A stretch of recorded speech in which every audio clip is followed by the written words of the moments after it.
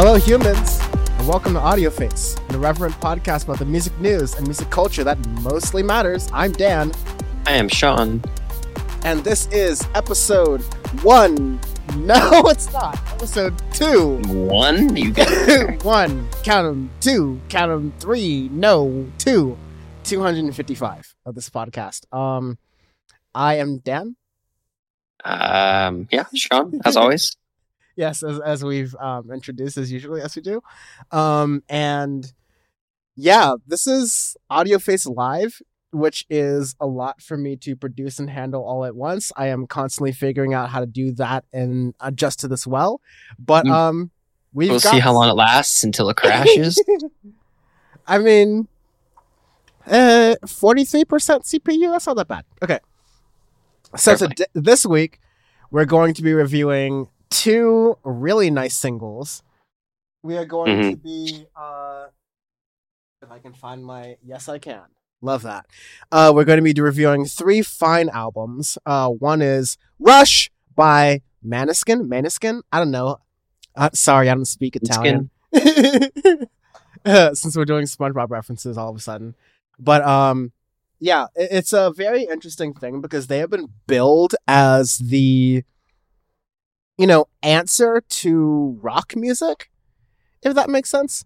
Or, like, they're gonna modernize rock music. And, here on Audio Face, being 255 episodes in, we've played to loadsome rooms like this before. And so we've been talking about how rock has been alive and dead and alive again. And so, we definitely have takes for this. Yeah. But of course, we also have SOS by SZA and No Thank You by Little Sims and a little bit of a Ripperooski for David Crosby. A lot and a little to say about him. Very interesting. But I am very excited to talk with my good buddy about some new music that has come out. Get my sound ready to go and good and set. C, talk to Bread and Toast in chat who has sent emojis to which I say hi. Hello. Thank you very much for being here. So I've done the worst job of prepping and promoting Audio Face Live just because I've been January is usually our vacation month. And so I've been doing a lot of vacationing and this is like not thinking about stuff. But B, I have been doing a lot of thinking about stuff and we have a lot up our sleeve coming on Audio Face, including some original series, which is nothing like you've ever seen on Audio Face before, which Sean has seen a little bit about. Sean hasn't even seen all that I have seen, and he is very excited. I am very excited. You'll be very excited. You know it. I know it. Everybody knows it. But let's get into what you're all here for, which is the music. Sean, can you please, while I segue myself to turn off my heater, talk about Ocean's Niagara by M83, one of the first M83 songs you have heard in a Maniskin.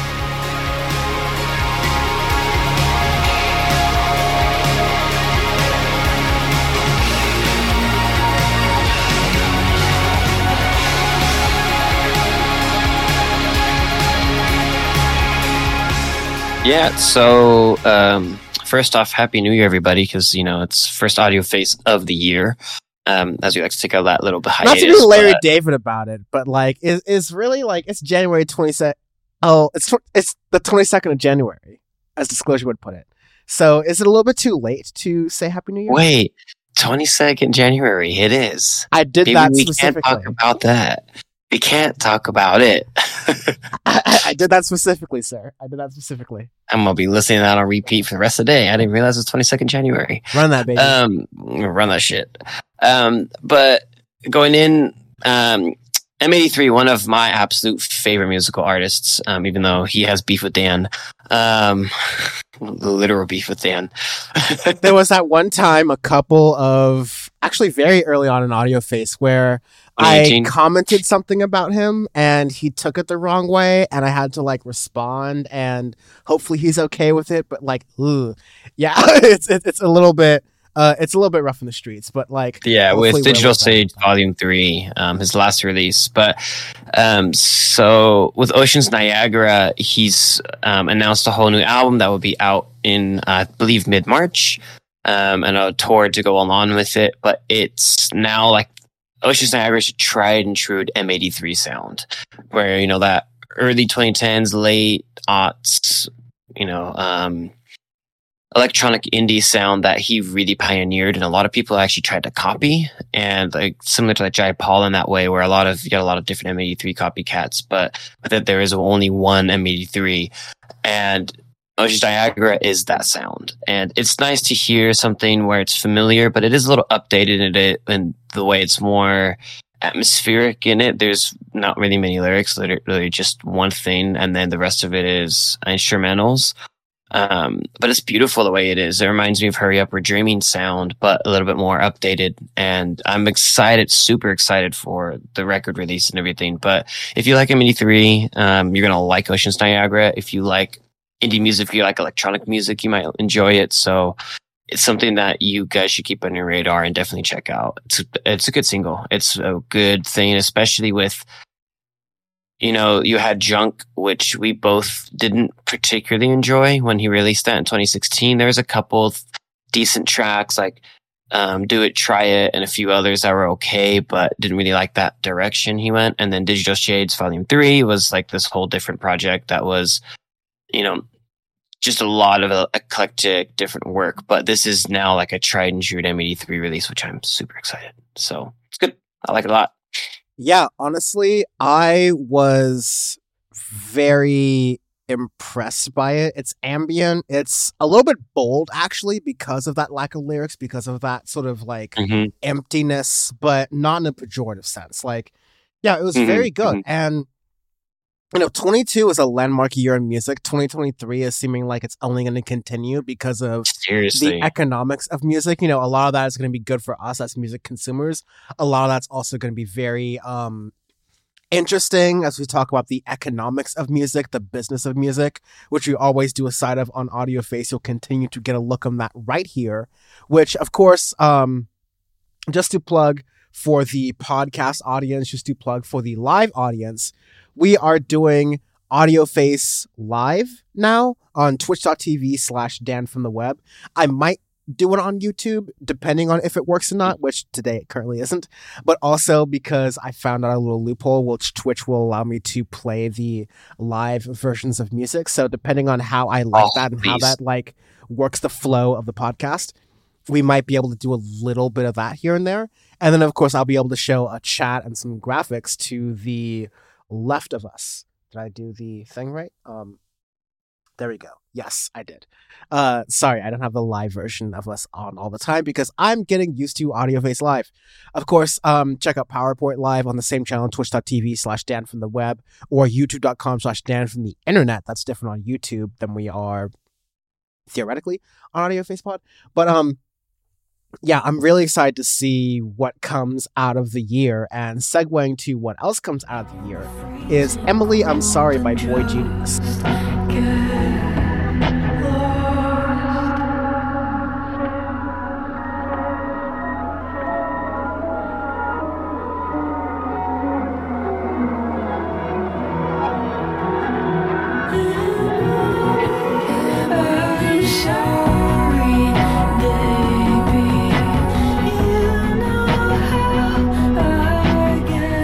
Could you please do me a favor, do probably all of us a favor, and talk about a little bit about Boy Genius, who they are, why it's interesting that they are creating music this year, and yeah, lead that into.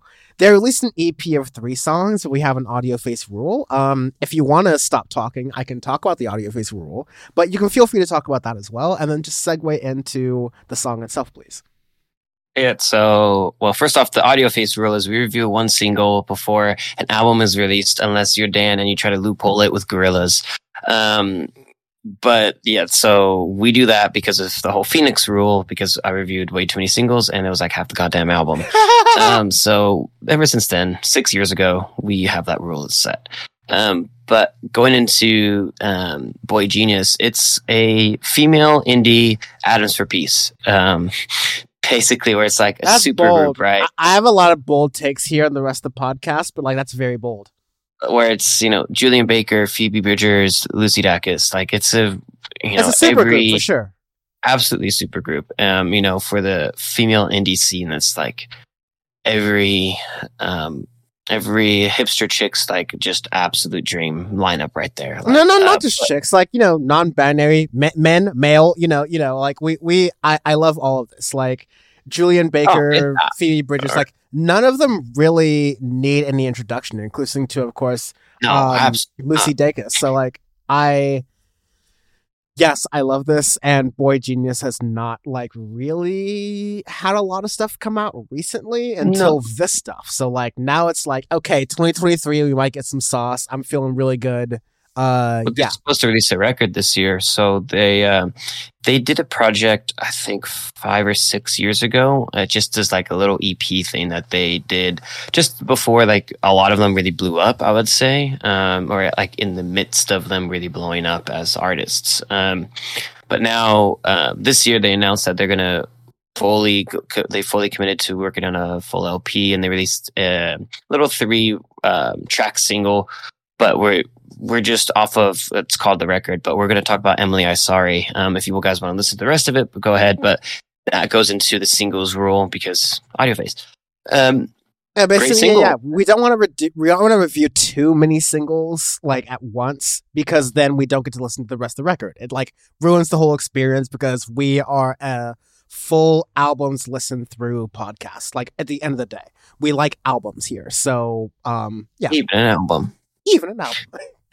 More on the Grammys a little bit later. Check out our previous clips on youtube.com/audiofacepod for our Grammys takedowns. But we definitely, this little humble little podcast establishment here, we do a lot more work than the Grammys, which is pathetic because we're busy.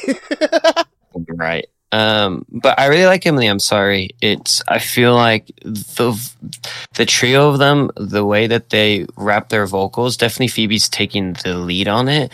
But the way that they harmonize is beautiful. It's perfect indie. It's really what, I can't wait to talk about the state of the music, our annual discussion that we go on about.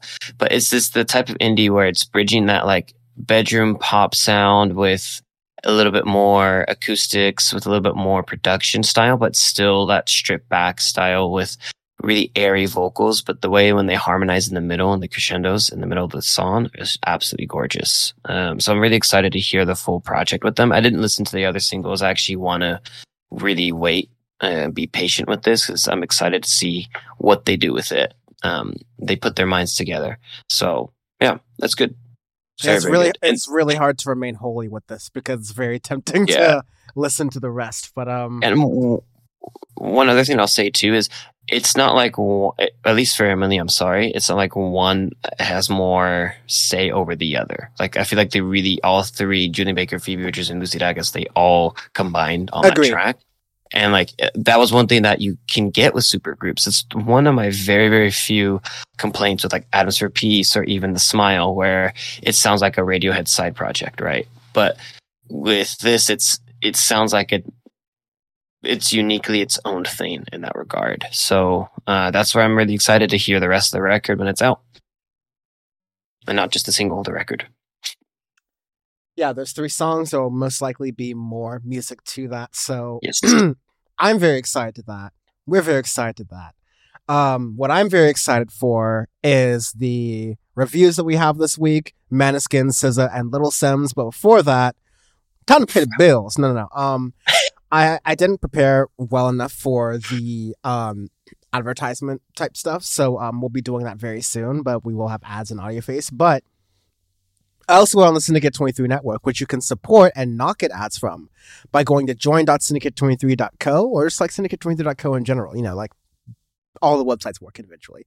For just like $5 a month, essentially, you can become a Syndicate 23 member. You can get all of the content that we do for free. Honestly, that's a steal compared to a lot of the content that is going out there. Like Netflix is going up, Disney Plus is going up, HBO Max is going up. HBO Max doesn't exist like in a couple of months from now. So like, make sure you get all that stuff.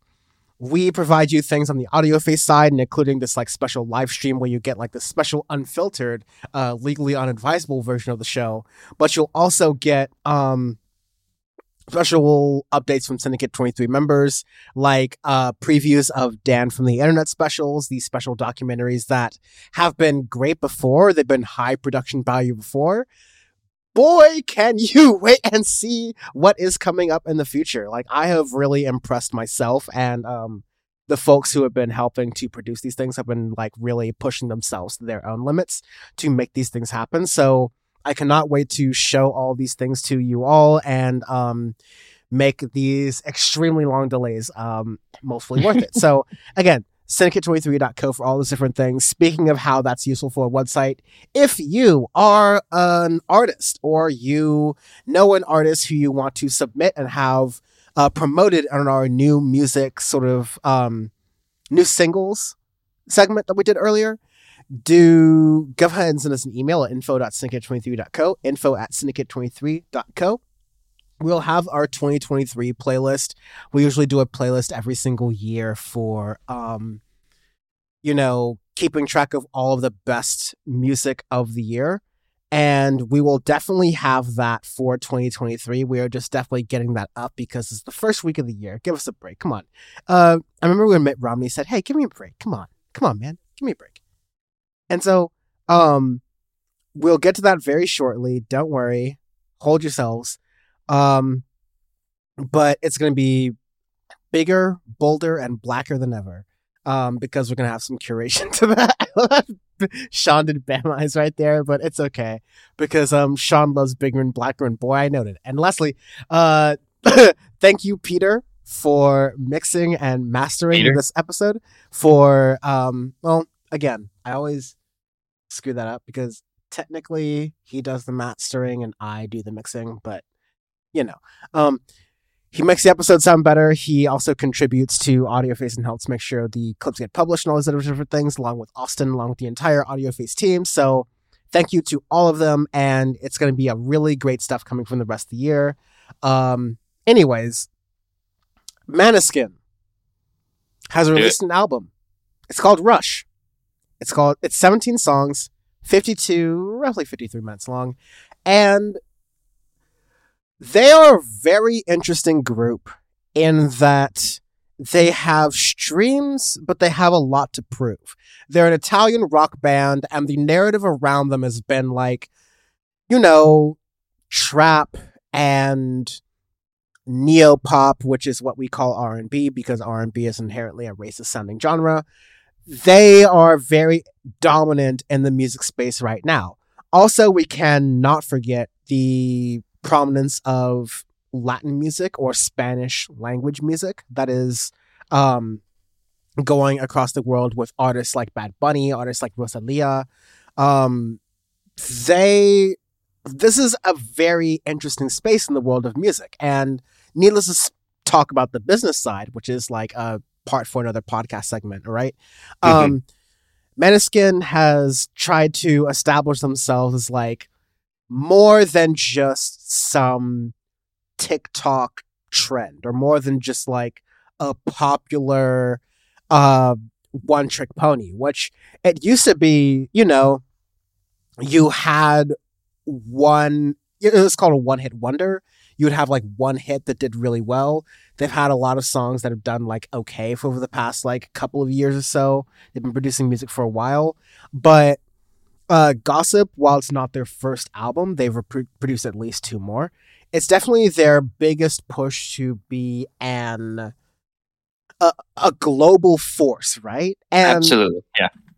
Again, I think they have this like chip on their shoulder where they're trying to prove that like rock music is something that can be relevant and valid in 2023. But that brings it back to AudioFace, which is a podcast where we cover music very closely all the time.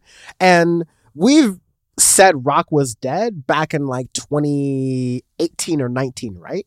And so we've seen the resurgence of rock music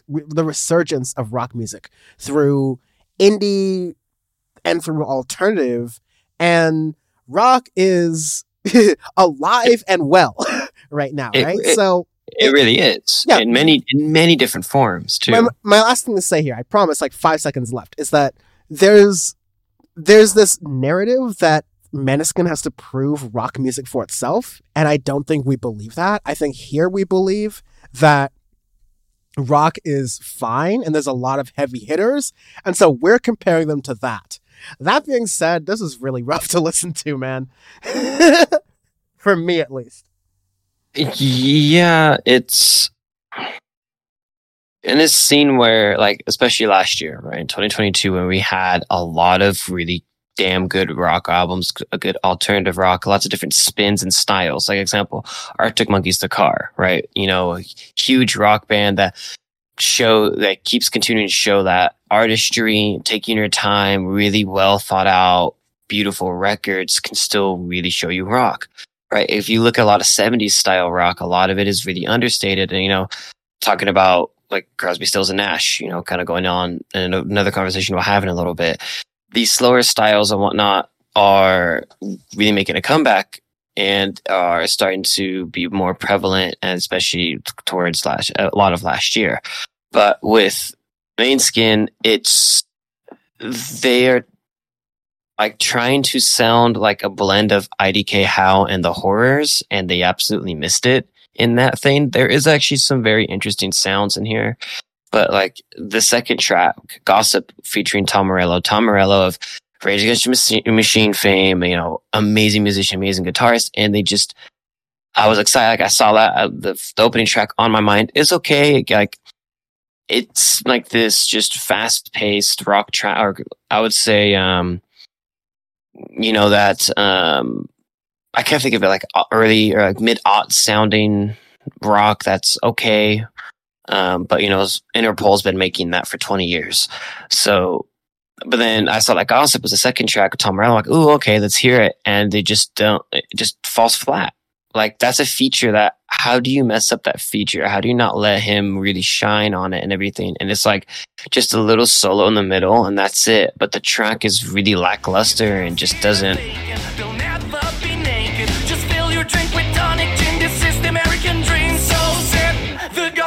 Drink till you choke, sip the gossip, burn down your throat. You're not iconic, you are just like them all. Don't act like you don't know, so sip. It just doesn't give me anything that I want in it. It was like terrible. Flat. I'll be honest. Flat. I was playing it on speakers around like a lot of other people that I'll say like one other person that I really trust his musical perspective from. Okay. And he was like, "Oh, Jesus Christ, what?" Like he was, and I was having a similar description where like, you know, this is my first listen. I'm kind of like chugging along through this. I'm developing my perspective as I'm going through it. But like, wow, Tom Morello did not add to this track. It definitely only subtracted. But also, Måneskin also subtracted from this record. Like. It was themselves. It just did not sound good. And I think that sets the tone off for the rest of it. We're like, there are some moments where they are fairly redeeming as a band, but there's some moments where it feels like they're being very reactive, and they even say it in a lot of their, you know, like press releases, that they're being reactive to the sudden fame they're getting, and they're like trying to push themselves in different things. I believe one of the songs like later in the record was like basically recorded drunkenly, which like is sounds like a choice to me. And it, I think it was Baby Said, but like I may not be entirely right from all of that, but like the lead singer like recorded kind of like and lost in the sauce there. But like, and we've talked about artists like, you know, Arctic Monkeys, but even newer artists like the 1975, and we talked about Boy Genius and Phoebe Bridgers and Florence and the Machine, and they're like, again, indie rock is alive and well, and somehow. Yes, of course. Yeah, we did the Audio Face Awards. Clips of that will be, of course, like public on youtube.com/audiofacepod. And you can check out the podcast at audioface.show for all those different things there. And you can check out all of our favorite indie alternative rock picks. We did alternative rock as one category and indie as another category. Wet Leg, FFS, right? Like, how can we forget a lot of these artists here? And it feels like Meneskin is just like not one or two, but like 3+ steps behind a lot of what's going on here. And there's no reason to believe that like there's little moments of here. In fact, maybe it's a benefit that I don't understand the language here, but like there's some songs of the album like Mark Chaplin, La Fine, like Il Dono de la Vida that are like Mamma Mia.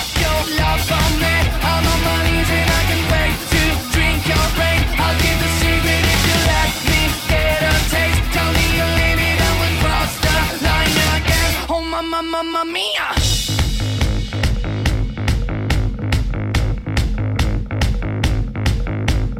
Give me a command and I'll do what you ask, 'cause my favorite. They're like more Italian in I language actually really and like. focus.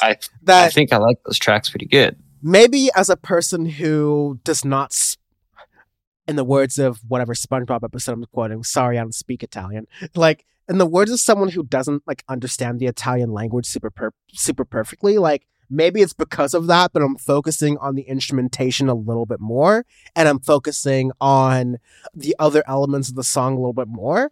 But also probably not, because I'm gonna put some respect on my name and saying like we've been doing this shit for about like almost we're coming on our 7th year now, and I can separate like what is good vocally from what is good as an instrumental project. And there are some parts of this album that instrumentally fall flat, and I instrumentally want more from them. And there are certain parts of this album that tend to be like just the, fuck it, we are the Italian band, we're just going to do our damn thing, that seem to be the more genuine parts that actually ring through more true to me.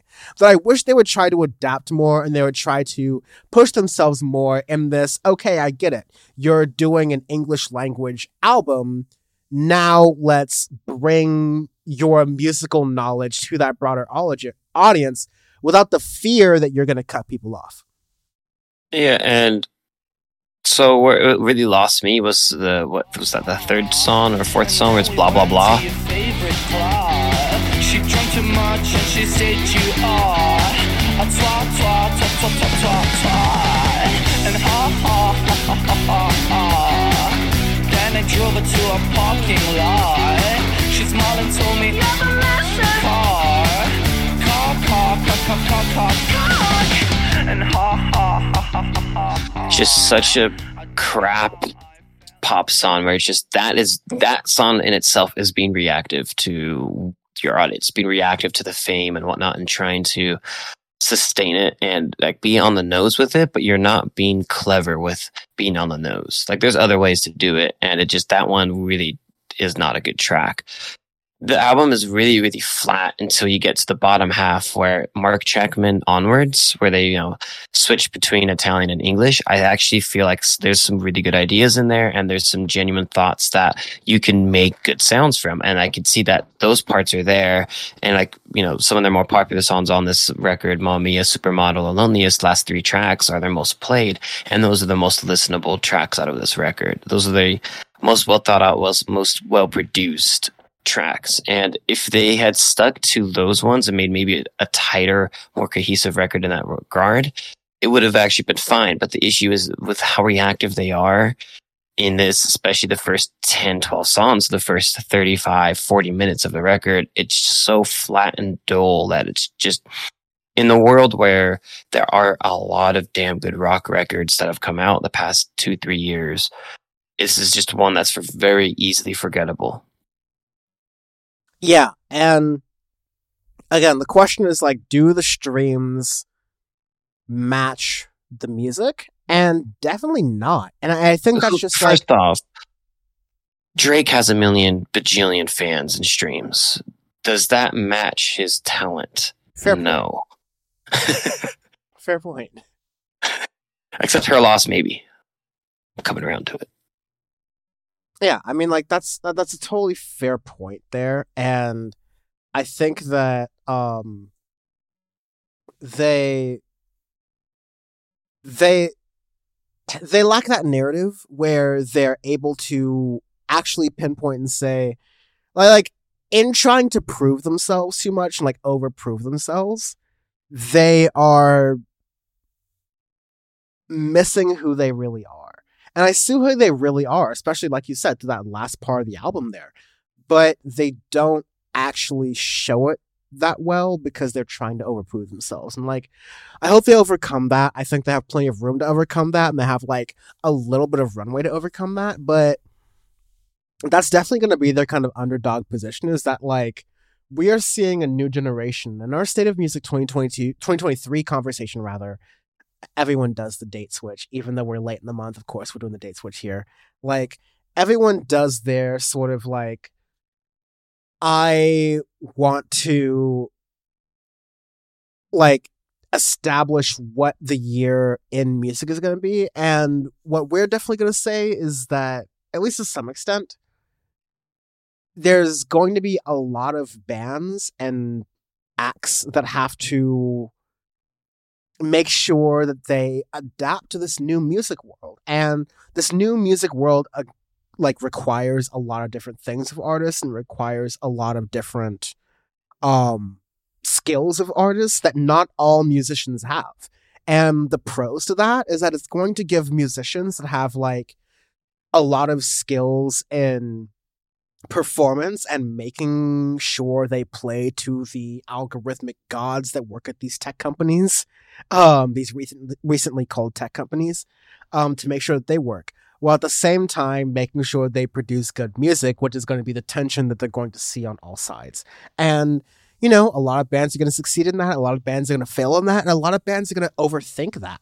And the best thing I could say about Måneskin is that they're overthinking it, and that they will eventually realize that they can make music for themselves, and there's an audience around that, and they should try not to make sure that, like, they should try to ensure, rather, that there is not some narrative being made for them. Mm-hmm.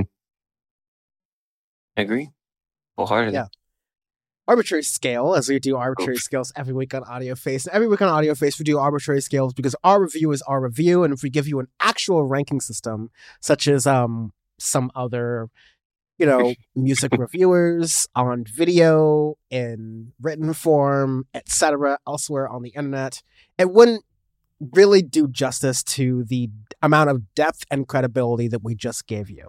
So, given that response, our review is going to be based on an arbitrary scale every single week, and this week is going to be extreme right-wing creators who are worth less than $50 million, as a light tip of the hat to Steven Crowder, who is having a fight with Ben Shapiro's Daily Wire network over whether or not he is worth more or less than $50 million. Let me tell you again, as I've been saying on a number of different shows I've been interviewing this, including on Power Report with Dan from the Internet and friends and guests, which you can see Thursday on twitch.tv/Dan from the web, that unless you're taking massive ass corporate money, and I'm not just talking about like, oh, the Young Turks took $20 million in one funding round that lasted, you know, to this day / before the 2020 elections, like 5 years. So $20 million over 5 years. Versus Steven Crowder saying $50 million a year is below me. In a way that might get around the YouTube censors, below me. So, yeah, this week it's going to be extreme right-wing creators who are worth less than $50 million. I'm going to give this the Candace Owens. He's definitely worth less than $50 million. Good one. That's a good one. I was gonna give this like the solid Matt Walsh, like just that's a good one. ugly, That's very good. rough. That's strong. That was gonna be my second choice. Yeah, just like bad all around. No good. Nothing good out of it. Nothing good. All bad. I'm going to read some chats that we're getting in the Twitch world.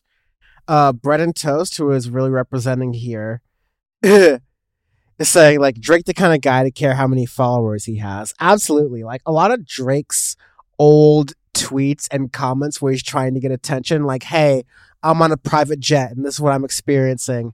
I'm telling you so the young people know, like so the regulars know. Like it's It's not a good look, Drake. It's looking very like, out of touch, especially in Nepo Baby era.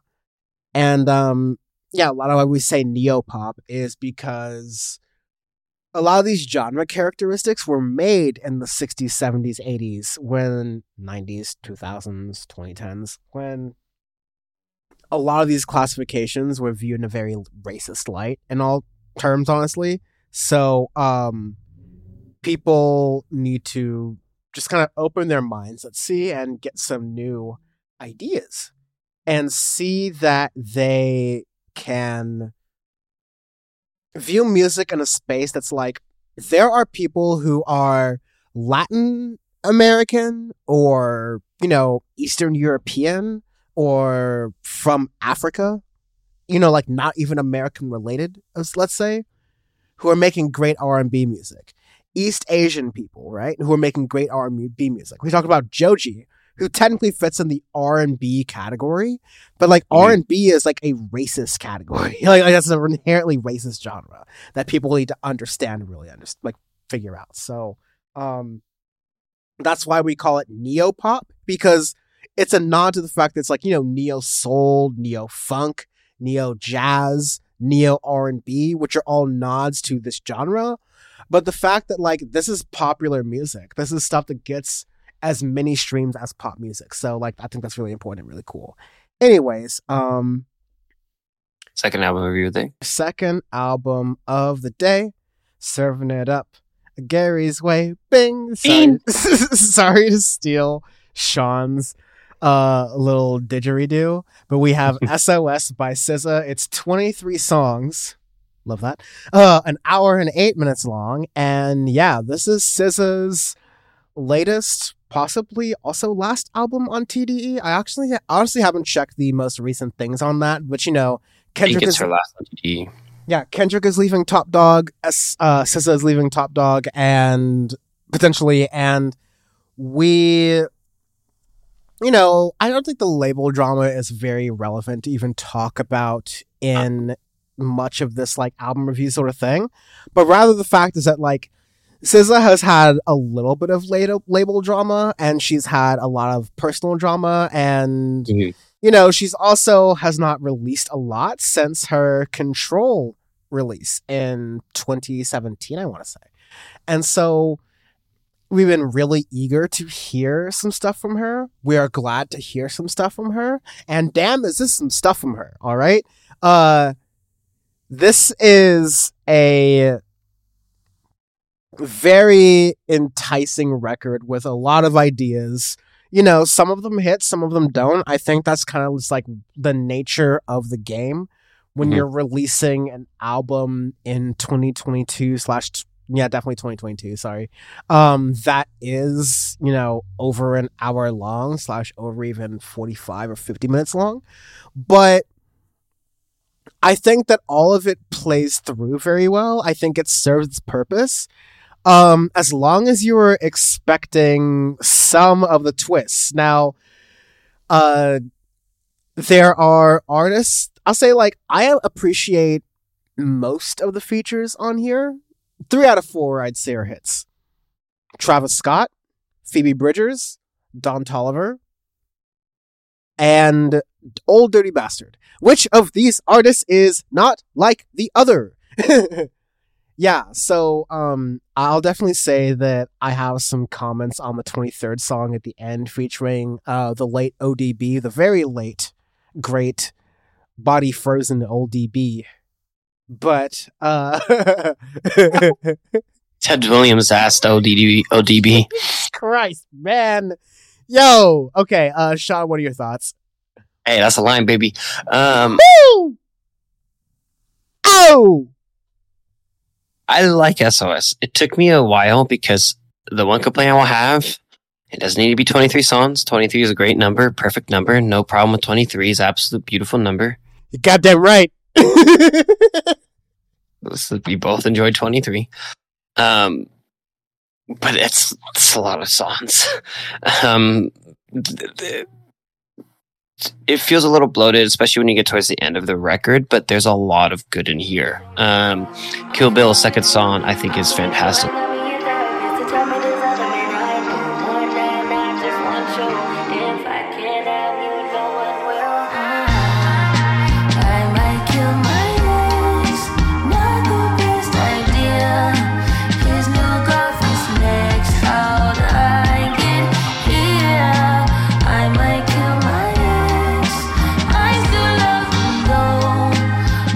really, really like her vocals throughout the entire record. I think it's her most mature sounding. I think it's her best production sound. A lot of different ideas, a lot of modern twists with what she does. Like with Kill Bill, it almost has like a 50s, 60s style sound to it, but with electronics and stuff and some neo pop twists with it that I really like.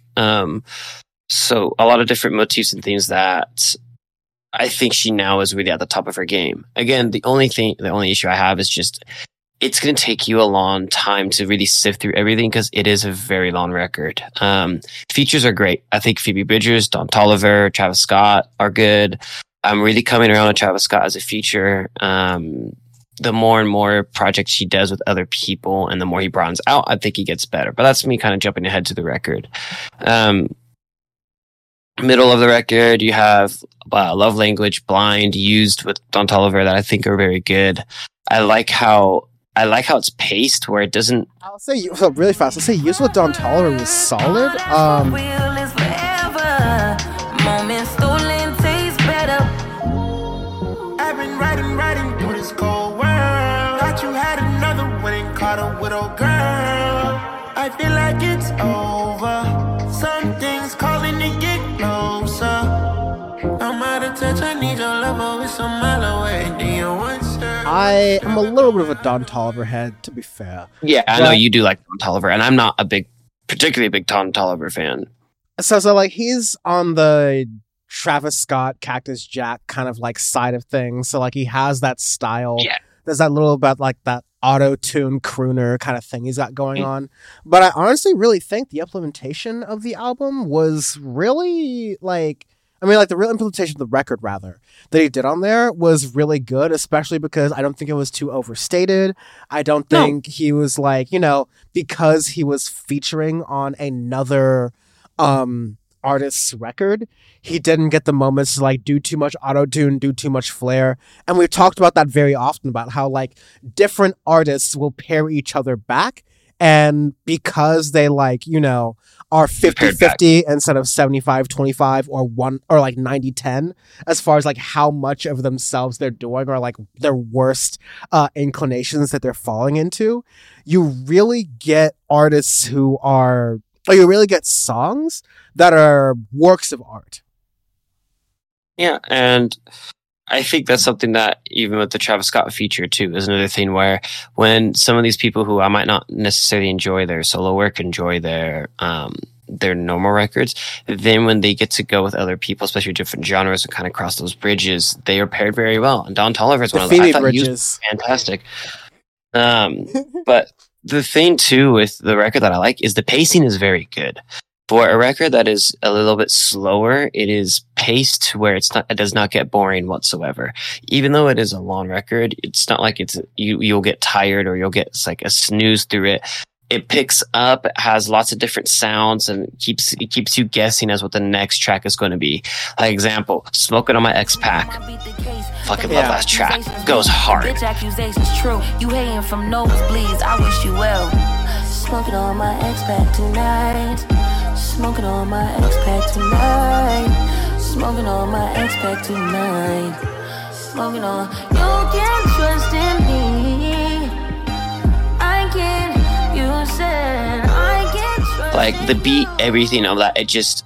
When you're going through the record after Gone Girl and you get to the middle of that, it's ooh, this hits. And it's, again, I think is really SZA at her best.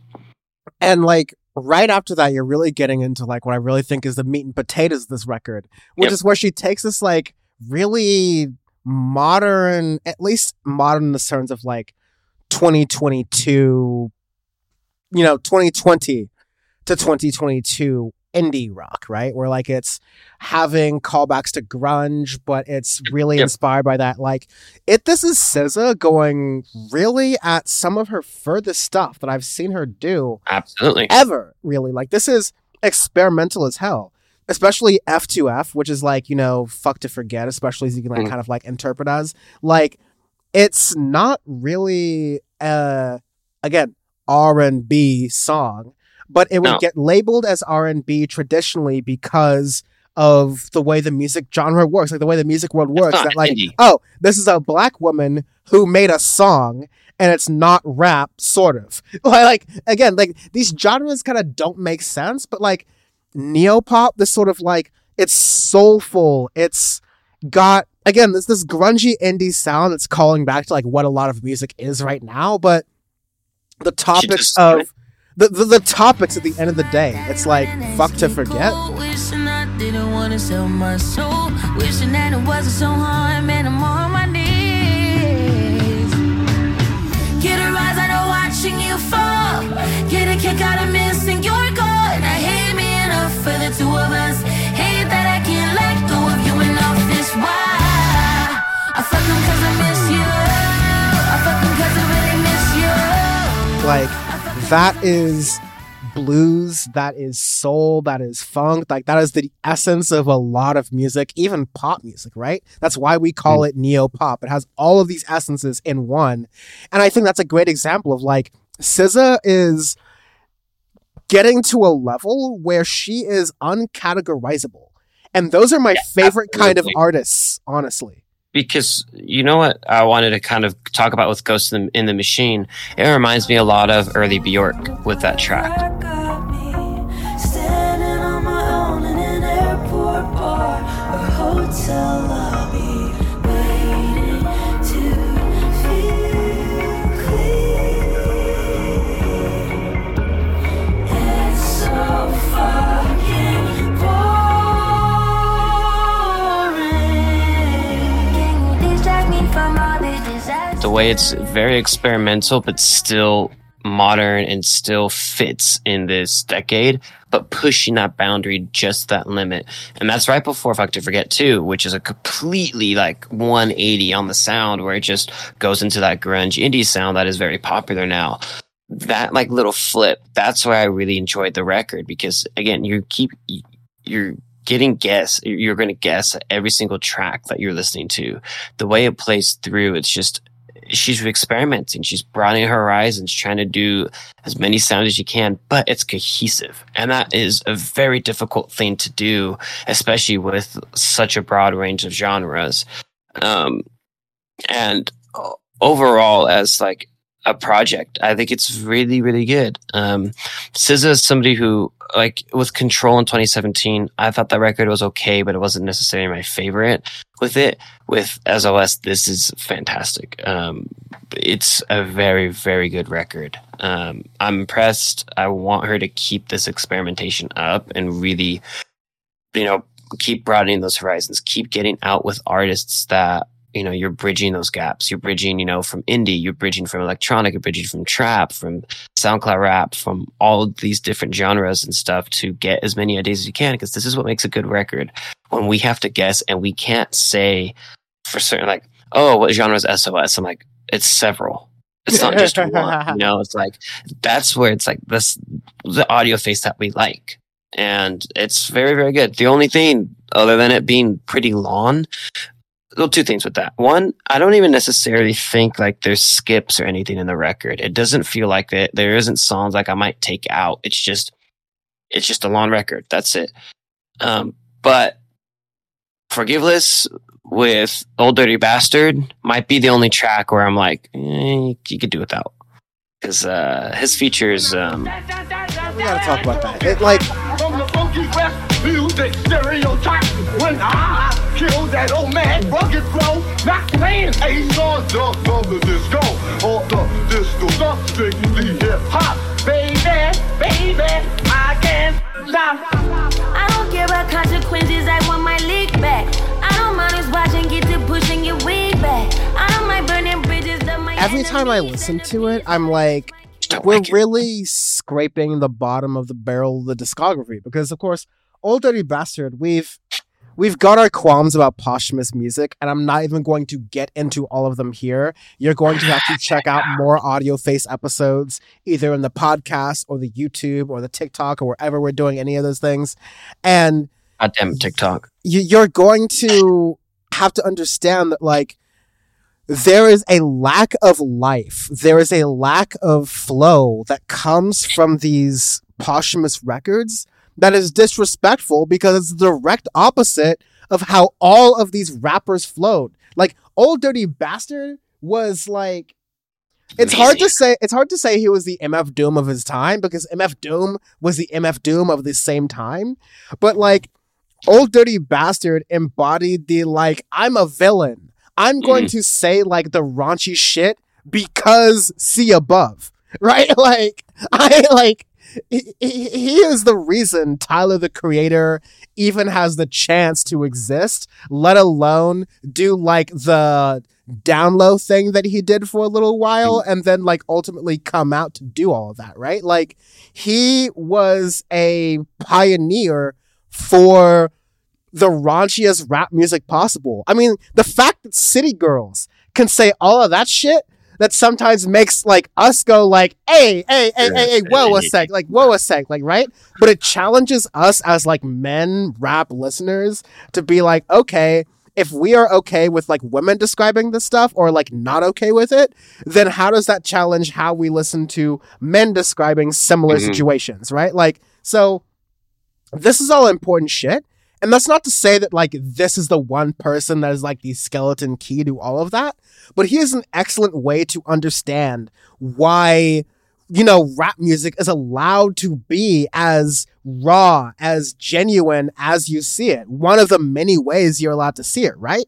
And so to get this sort of like half-assed version sort of seems like you're not honoring that legacy. Like, I think of the way Cheat Codes, the Black Thought and Danger Mouse record last year did Belize, which featured MF Doom, which, you know, technically was using a track that was made from like 20 years ago that MF Doom was totally able to like, he was like pretty well aware and like cognizant and able to like, you know, be a musician and make that song with.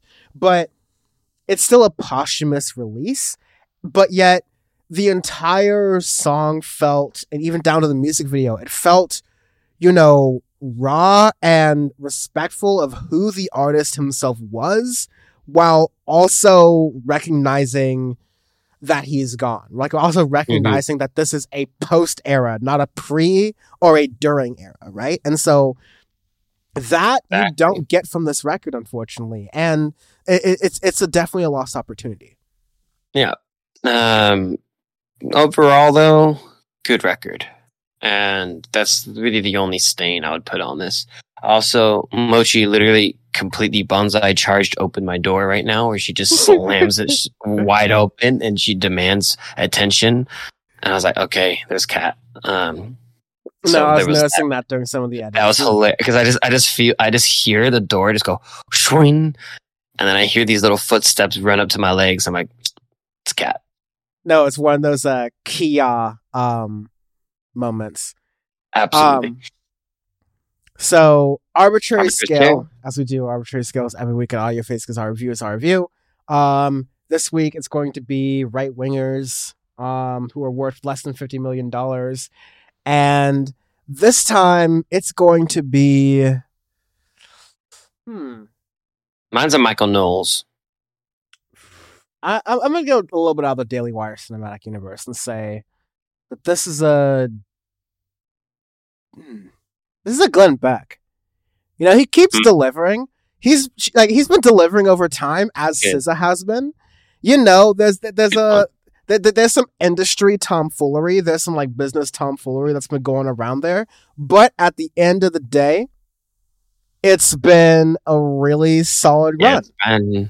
And you know what? I think it's going to continue to be because, like Glenn Beck and SZA are similar in these ways. And you're never going to get this analysis on any other music podcast ever. Sean saying all of his prayers right now and trying to find Carl's number on his phone. Both of them know how to stretch their longevity and still keep it interesting. That's all I'll say. That's all I'll say. Last album review of the day, we have No Thank You by Little Sims.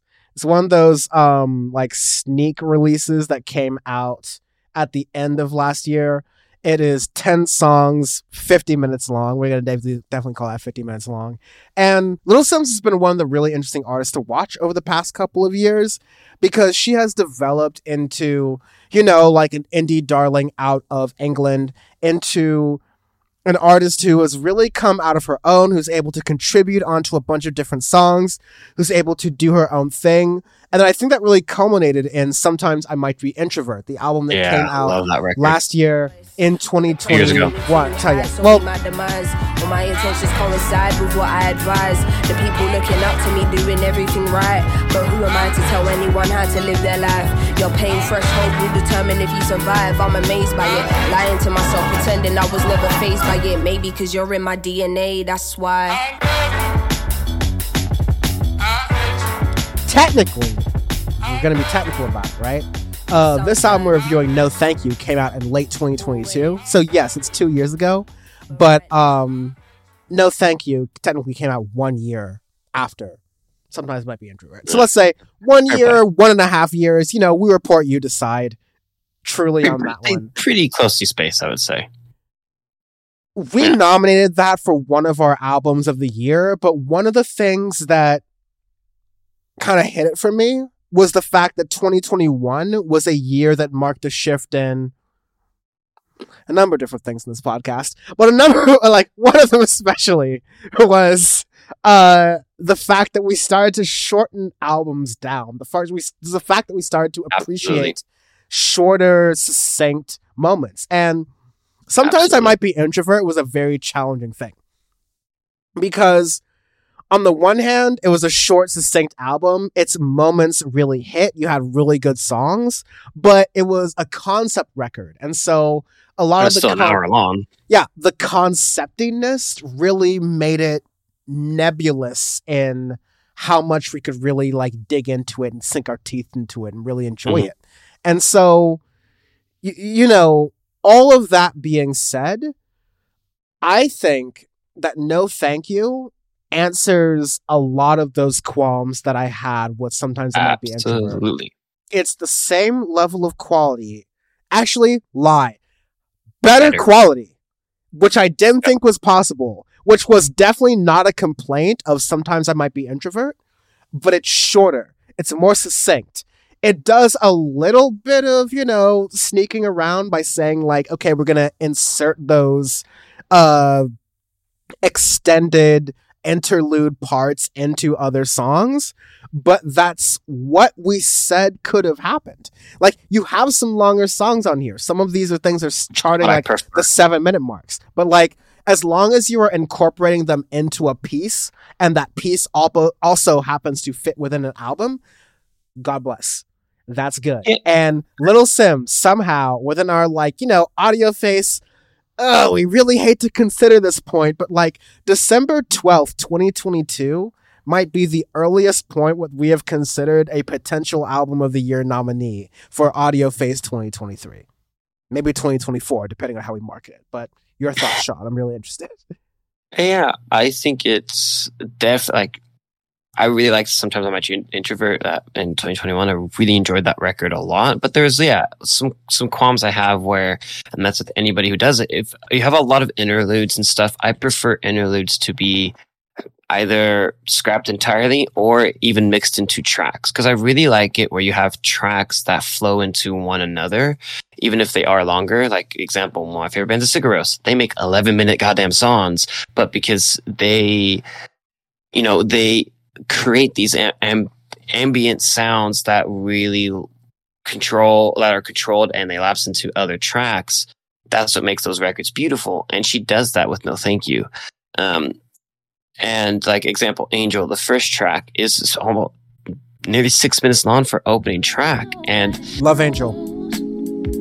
Hardest thing to do is stay strong.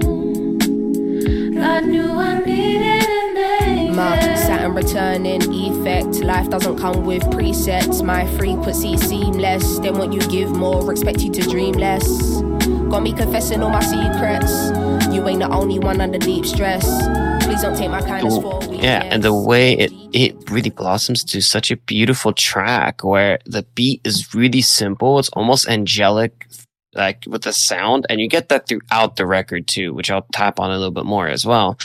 Her flow is really good, like the lyricism's amazing, but what I love most about the whole record is it sticks with that thing, that angelic sound, that choir in the background that really loops a lot of these tracks together. So like the second track, Gorilla, it's like a little bit more in your face with that, but it's also then it kind of pairs back. It goes more in your face, pairs back, and it has that choir that loops it to Angel and then loops it to the third track, Silhouette.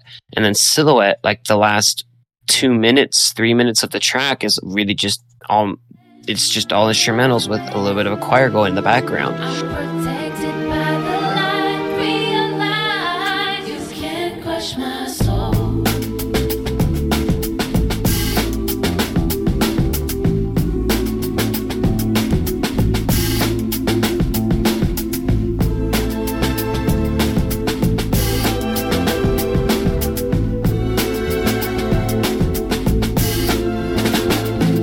And I like tracks that are like that, where they really develop and blossom and they sound great and they can really loop and bridge into other tracks and other ideas and projects. So that way it's not stagnant and it isn't broken up into sections or broken up into a part 1, part 2. It's this beautiful transition that I feel like we're almost missing a lot because we are so focused on creating shorter records, so focused on creating shorter sounds, shorter songs, which is one thing, and I like that a lot of times, but, you know, my 2 favorite bands, Radiohead, Sigur Rós, make long-ass songs, but that's because they know how to control it. They know how to make it without making it the typical, you know, 2-part song, which we've been getting so much that is very overdone, overblown, overused now, where you have a part 1, part 2 in one track, and it might only be 3 minutes. Silhouette is 6.5 minutes long, and it's the same track, and it just billows. This choir just keeps going in the background, and it's beautiful, and it pops right into No Mercy, and that's how you get through this record. Can I jump into No Mercy? Because, like, absolutely, I love all of the heady, you know, like conceptual stuff about, you know, Sigur Rós and all these international artists who are able to build and go across all these different conceptual musical things in a way that, you know, really pushes art itself. But I like me some Thank God that my brother kept the flashlight. Needed guidance through the dark. I know sad times, I know good hearts. You is bad mind. Everything is archived, I can never be stopped. Can't get through to me, you see that you being blocked. No mercy.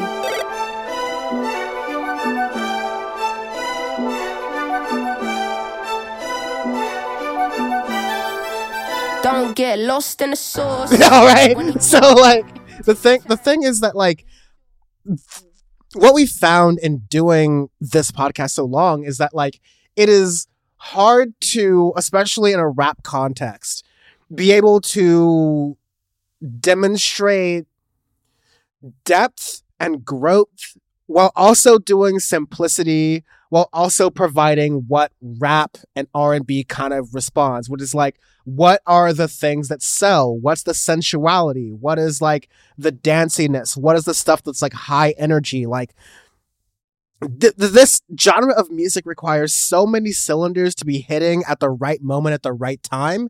And even if you're doing them all correctly, that does not even guarantee that you get some type of success that is recognized when it deserves to be. Like, Little Simz is definitely one of those artists who does not get the flowers that she deserves, like 100%.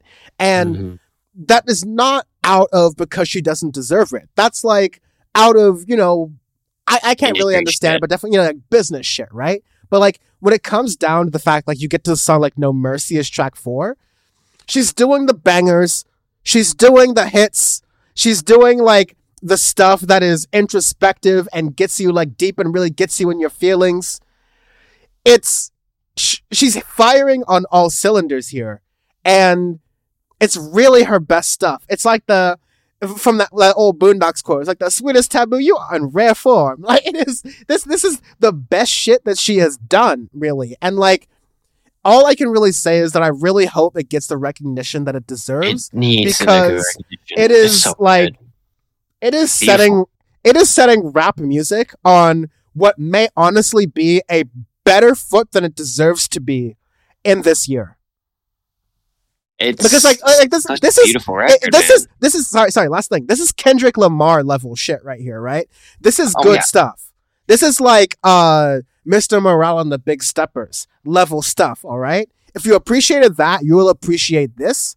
And you will also appreciate Sometimes I Might Be Introvert, honestly, which came out before Mr. Morale. If I believe Yeah. it. Yeah, it did. It came out It did. before Mr. Morale and covers many of the same topics, right? So this is that same vibe. It needs to be just as popular. If you're one of those people who not only says these things, but allows these things to be seen on your timeline that are like, okay, rap music is dying. Like, oh, there isn't a lot of substantive stuff out of there. It's because you are not giving Little Sims the flower she deserves. And not even just Lil Sims. There's a ton of artists out there that aren't Yeah, getting bare what they minimum. deserve too. So, but the way that she conceptualizes this record and like, you know, skipping ahead to the latter part of the record. Example, a track like Who Even Cares? It has this funk groove beat with it. And this really cool electronic sound that's mixed in it with too, that she's experimenting and trying to push her sound further. And, you know, even though it's basically close from her last release, there are two very different albums, two very different projects. And even though it's only like a year and a half between releases, not even a year and a half, that she's grown in that sound. She's grown in her ideas and the production in that. And that's something that we want to see. That's something we want more artists to do. And in a rap context, you know, even going back to our early reviews of, with Rock and everything, talking with Mainskin, there is a lot of good rap. There's a lot of good rock. There's a lot of good indie that is out. It's just you have to give these artists time. You have to give these people your time to listen to their full projects, listen to their entire records, because that's where you get to really listen to the art. You get to enjoy the art and really digest what their project was all about. If you just want to have like one thing here or there, really flashy stuff, then you're missing the whole point. And that's, you know, why we do this podcast is for that. And No Thank You is, you know, the epitome of why we like to listen to records, why we like people to divulge, get your wrap your head around an entire project, an idea. And Lil Sims just knocked it out of the park. It's such a good record. You're going to enjoy it a lot. Yeah, I feel pretty good about that. Arbitrary Scale. We do arbitrary scales every single week on Audio Face because our review is our review. And if you have a problem with that, I can't say that on YouTube. So, God, what a goddamn nanny. Anyways, this week, the arbitrary scale is right-wing pundits who are worth less than $50 million, according to Steven Crowder's little tantrum. By the way, it would be so easy for both of us to sell out and become right-wing pundits. Oh, dude, I get a house in the hills, dog. I'd have a helipad. We'd be balling. We'd have syndicate jets, but I wouldn't even have to be a pilot anymore. I would just have my friends. Quick hops. I'd have my friends. I'd have my friends fly us. You know, easy flying. It's so good. But until then, we got morals. We've got morals and got the jerseys to prove it. This is gonna be. Am I allowed to go into the classics? You can do whatever you want as long as they're less than $50 million. Like, I wanted to say Dennis Prager, but I know he's more than 50 mil, so I have another one. I mean, we're not adjusting for inflation, but if we're going back, Bill O'Reilly's contracts were less than $50 million, which is my entire point. Sorry, I need to turn my volume down here because I'm going to start screaming here. This is my entire point! Like, Bill fucking O'Reilly never made $50 million. So why the fuck would you believe Steven Crowder deserves $50 million? Even in inflation, you must be high. I don't think Tucker Carlson makes $50 million. That makes no sense. It makes no fucking sense. I literally can't believe it. Anyways, That's yours. Mine is a one James Dore, one Jimmy Dore of the Jimmy Dore Show, is worth less than $50 million and is an extreme right wing pundit commentator. There you go. That's how good this album is. I forgot to put him in the running for like right wing commentators, but like, yeah, fair, balanced, and unafraid. Okay. I got a little bit more animated than I expected to in that segment, and I got nothing to say for that. Anyways, quick hits. It's important to note that David Crosby passed at the age of 81. 81. And he was a man. I think like many people, I'm not necessarily saying that this is a way that people should live or aspire to be, but a lot of people who have lived lives have like a set of enemies and friends. And so, you know, he was of, you know, Burrs and Crosby, Stills, Nash, and Crosby. Young, Stills, Nash, Crosby. Pioneers 60s and 70s rock and just unbelievable influences throughout his time as a musician. Very outspoken, politically very outspoken for like the music industry itself. Cause of death has not necessarily been revealed at this time, but you know, again, like, yeah, David, again, like lived a long and deserving life. So I would definitely start with one of his last tweets. This is the very end of the rundown where he is, you know, he's quote tweeting someone who is Google searching, "Can we go to heaven with tattoos?" And it's apparently saying that people who don't go to heaven, like people who go to heaven, people who have a lot of tattoos will not go to heaven. And David Crosby is saying, "I heard the place is overrated, ... cloudy." This was tweeted essentially on the same day he died, just in the morning, like first thing in the morning. So like, I only hope to have, again, I have people in my family who have passed of like dementia and stuff like that. But so like, I only hope to have as much lucidity in my final hours as that, because that's like that's a killer right there. That's a good one. Saying like in your last 12 hours of life, heaven's too cloudy. Balls of steel. I love that. Yeah, I mean, him as a musician, his legacy will never go undiminished too. So one of the most prolific singer-songwriters to come out of the 60s, 70s scene as well. So he will be dearly missed. Hilarious guy too. Yeah, he has a little bit of a storied history. I'll read a little bit from Variety.com. The addition, so there was the band Steele's Nash & Co. And eventually Steele's Nash & Co. added Neil Young. And it only just like made their commercial luster, which they were already building as their band, like really big. But there's a constant clash of egos within Crosby, Stills, Nash, and Young, which sounds like a consulting firm at this point, fueled by the rock excesses of the era. And it toppled the act during the 70s, though its members would regroup sporadically over the years as a recording and touring unit. Crosby's most stable association was with Nash. The duo recorded and toured regularly throughout the new millennium.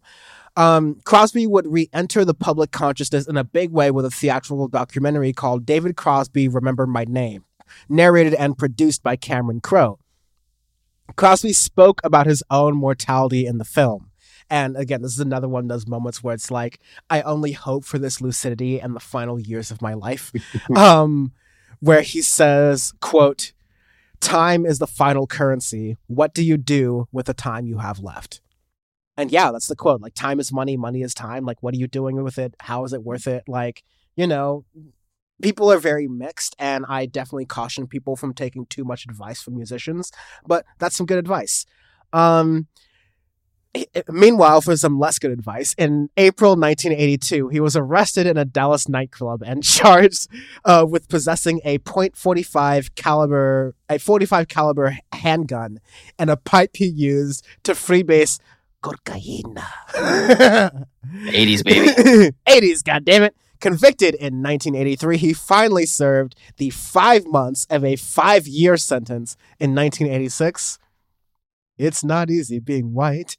The year after a bust for drunk driving in Northern California.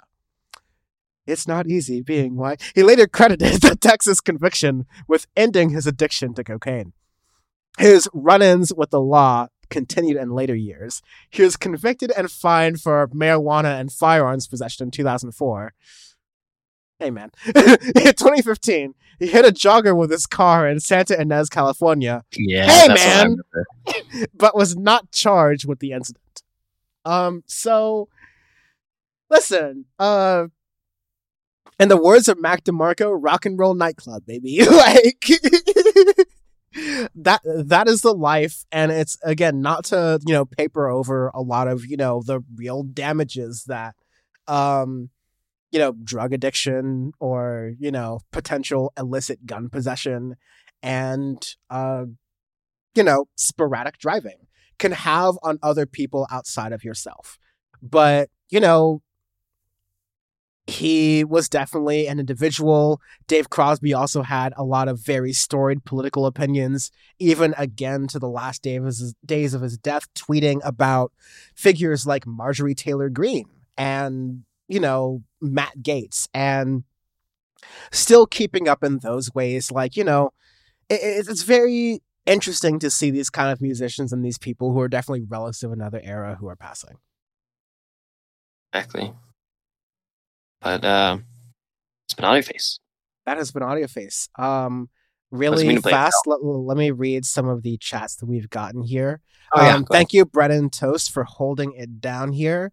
Really been appreciating it. Also, hello, Smash. Thank you very much for joining and being here for a little bit. I also love that you agree with me that it does kind of sound like a consulting firm. I appreciate it. The final name of the band.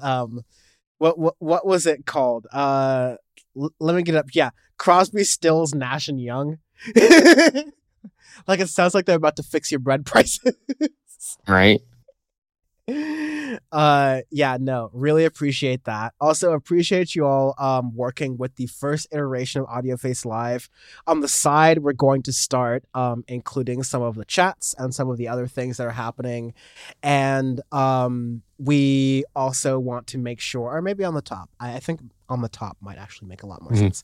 And yeah, we are going to also promote this more and talk about different things. We have a really, really exciting little trick up our sleeves when it comes to Audioface, when it comes to youtube.com/audiofacepod, and some really exciting pieces of content that should be coming out very shortly. And like Sean said, what does it mean to play us out? Which is my job. Audioface is your job. On audioface.show is actually where you can find most of the links, which makes a lot of my job easier. Twitter.com/audiofacepod, Instagram.com/audiofacepod, YouTube.com/audiofacepod, Sorry Sean, TikTok.com/@audiofacepod. And of course, we can be found on our respective things.